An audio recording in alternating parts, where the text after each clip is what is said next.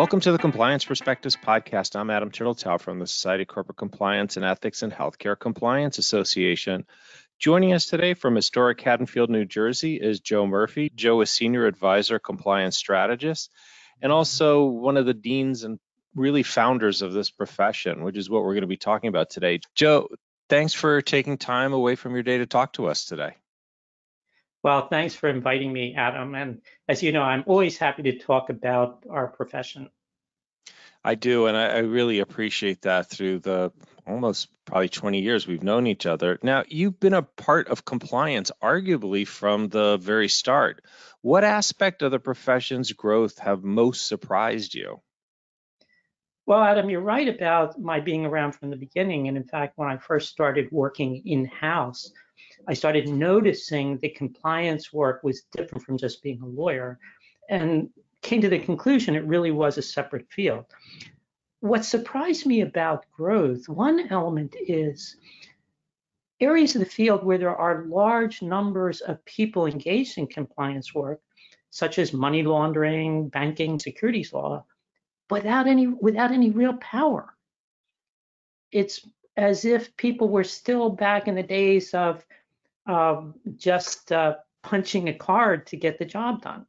My sense with too many fields where there's been this growth of numbers is people are performing a function, but they don't have the real access to power that they need to get things done. And a perhaps related point is the growth in these numbers in silos, in specific areas where we don't talk to one another. We don't work together in one profession, that we don't recognize how much we have in common. This is true in environmental compliance, money laundering, and now today, privacy.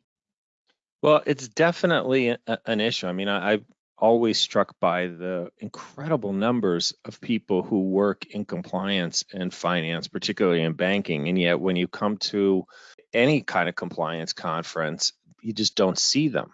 They seem to be off in their own world, which is, I think, a shame for learning from us from what they've experienced and then them from seeing what the rest of industry has done.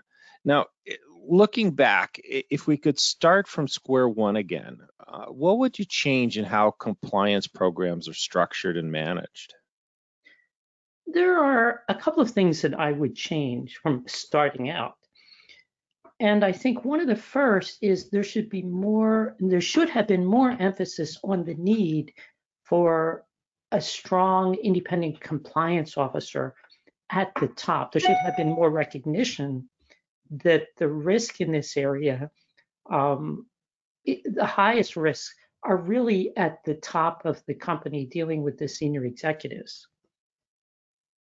I would also have more of a focus from the beginning on incentives. And as you know, and many people in the profession know, I have pushed very hard on this. But I think right from the start, there should have been a focus on this instead of people focusing primarily first on codes of conduct and training, and then only later getting around to incentives.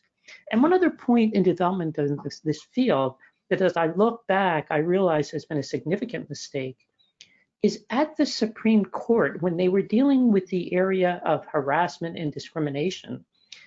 And they made it clear that in certain cases, companies would have a defense from doing what we would consider compliance efforts.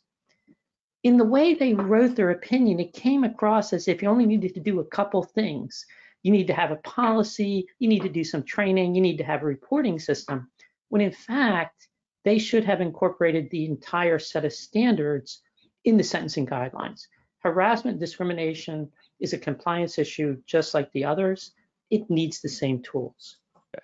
Yeah, it's to me interesting seeing, how things might have been if they were looked at in a different way from the start. And the whole incentive area, I mean, I can't tell you how galling it is to me when I hear people say things like, well, we shouldn't incent people for doing what they're supposed to be doing in the first place. And all I could think of is, well, you incent your salespeople for selling, and that's what they're supposed to be doing. Why is that anywhere different?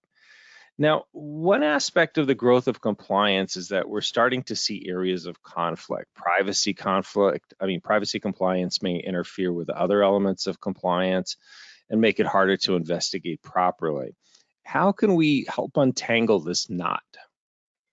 Well, I'll add to this, Adam, that while we're seeing it now, particularly in the privacy area, it has been an old problem. It goes back to the very beginnings of our field. And in fact, there was a time when the National Labor Relations Board held that it was an unfair labor practice to impose a code of conduct on bargaining units. And you had activities in Europe well before GDPR, where, for example, the French Privacy Authority initially denounced having a reporting system, a speak up system, so that victimized employees could report misconduct. The French privacy authorities felt that that was a terrible thing. And so now we're looking at it with the privacy laws, and particularly where those laws are applied to employees, not just consumers, but employees, it opens up the possibility for those employees to do things like file access requests and demand to see the file and demand the right to delete things from the file. And this is an area where we need to be alert to what's happening. We need to be participating in these processes. We should be looking at the current drafting of privacy laws and make sure that they create a protection for compliance program activities. So if a company wants to do due diligence to make sure it's acting consistent with the Foreign Corrupt Practices Act, or it needs to investigate an employee or a manager or an officer's misconduct, the privacy laws should recognize that that's legitimate. And we have to do that. We can't depend on others to make that point for us. Now, one other area of concern that I know you have is the growing number of academics who claim expertise in compliance without necessarily having it. How do we ensure that our voices are heard there, just like you're advocating we need to with the laws that are being made? Well, it's a good question, Adam, and I'll start with the point that there are people in academia who are really good. For example, Danny Sokol, who's at the University of Southern California, has actually talked with compliance people, and he's done actual empirical work, which is what you need.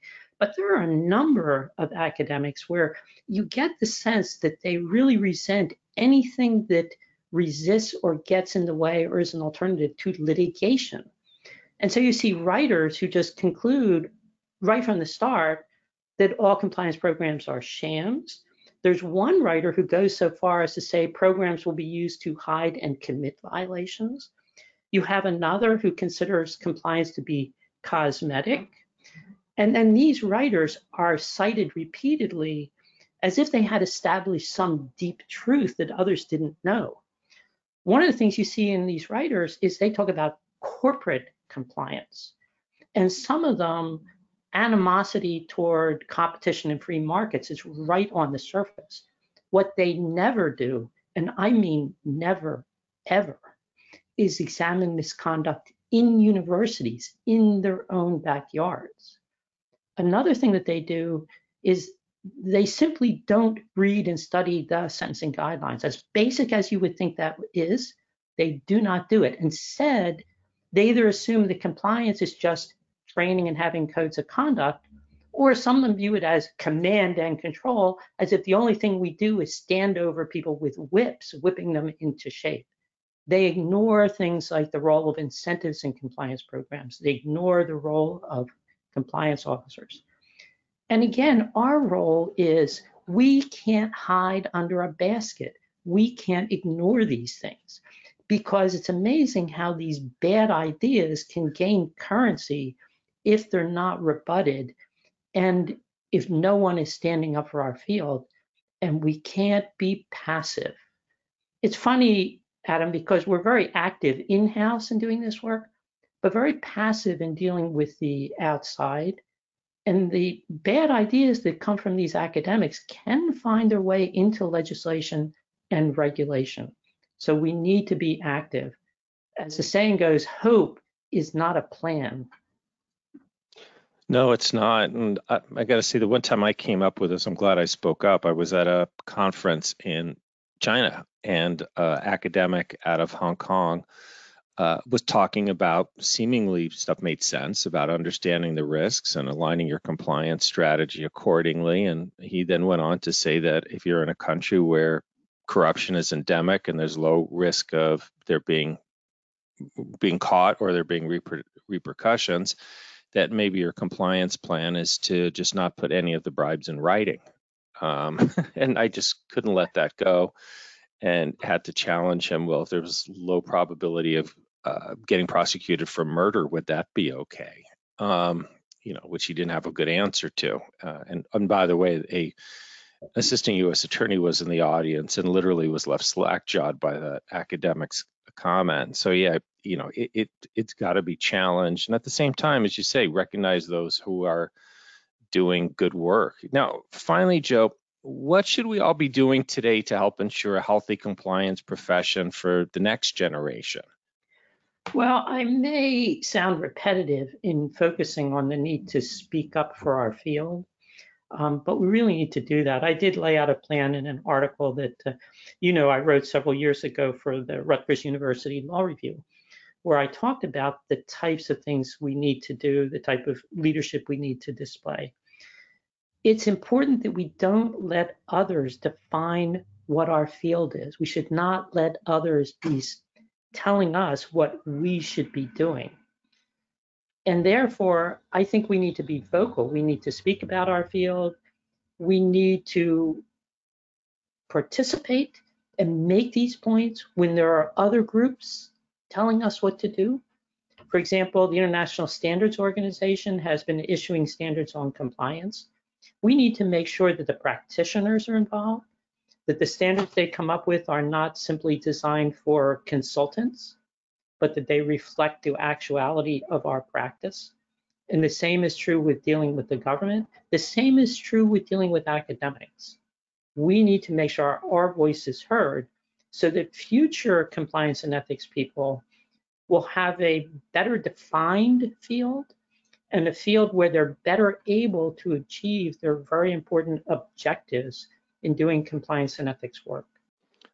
Well, it's going to be interesting to see what happens, because the more we gain a high profile, the more others are going to be looking at us and trying to get their piece and say things. So it's definitely, one of those things where we're going to have to keep fighting for ourselves in a different way rather than establishing the profession, but keeping it what it should be. Well, Joe, thanks for your insights today and over the last several decades. I want to thank all of you for taking the time to listen. I'm Adam Turteltaub from SCCE and HCCA. I hope we're able to expand your compliance perspective.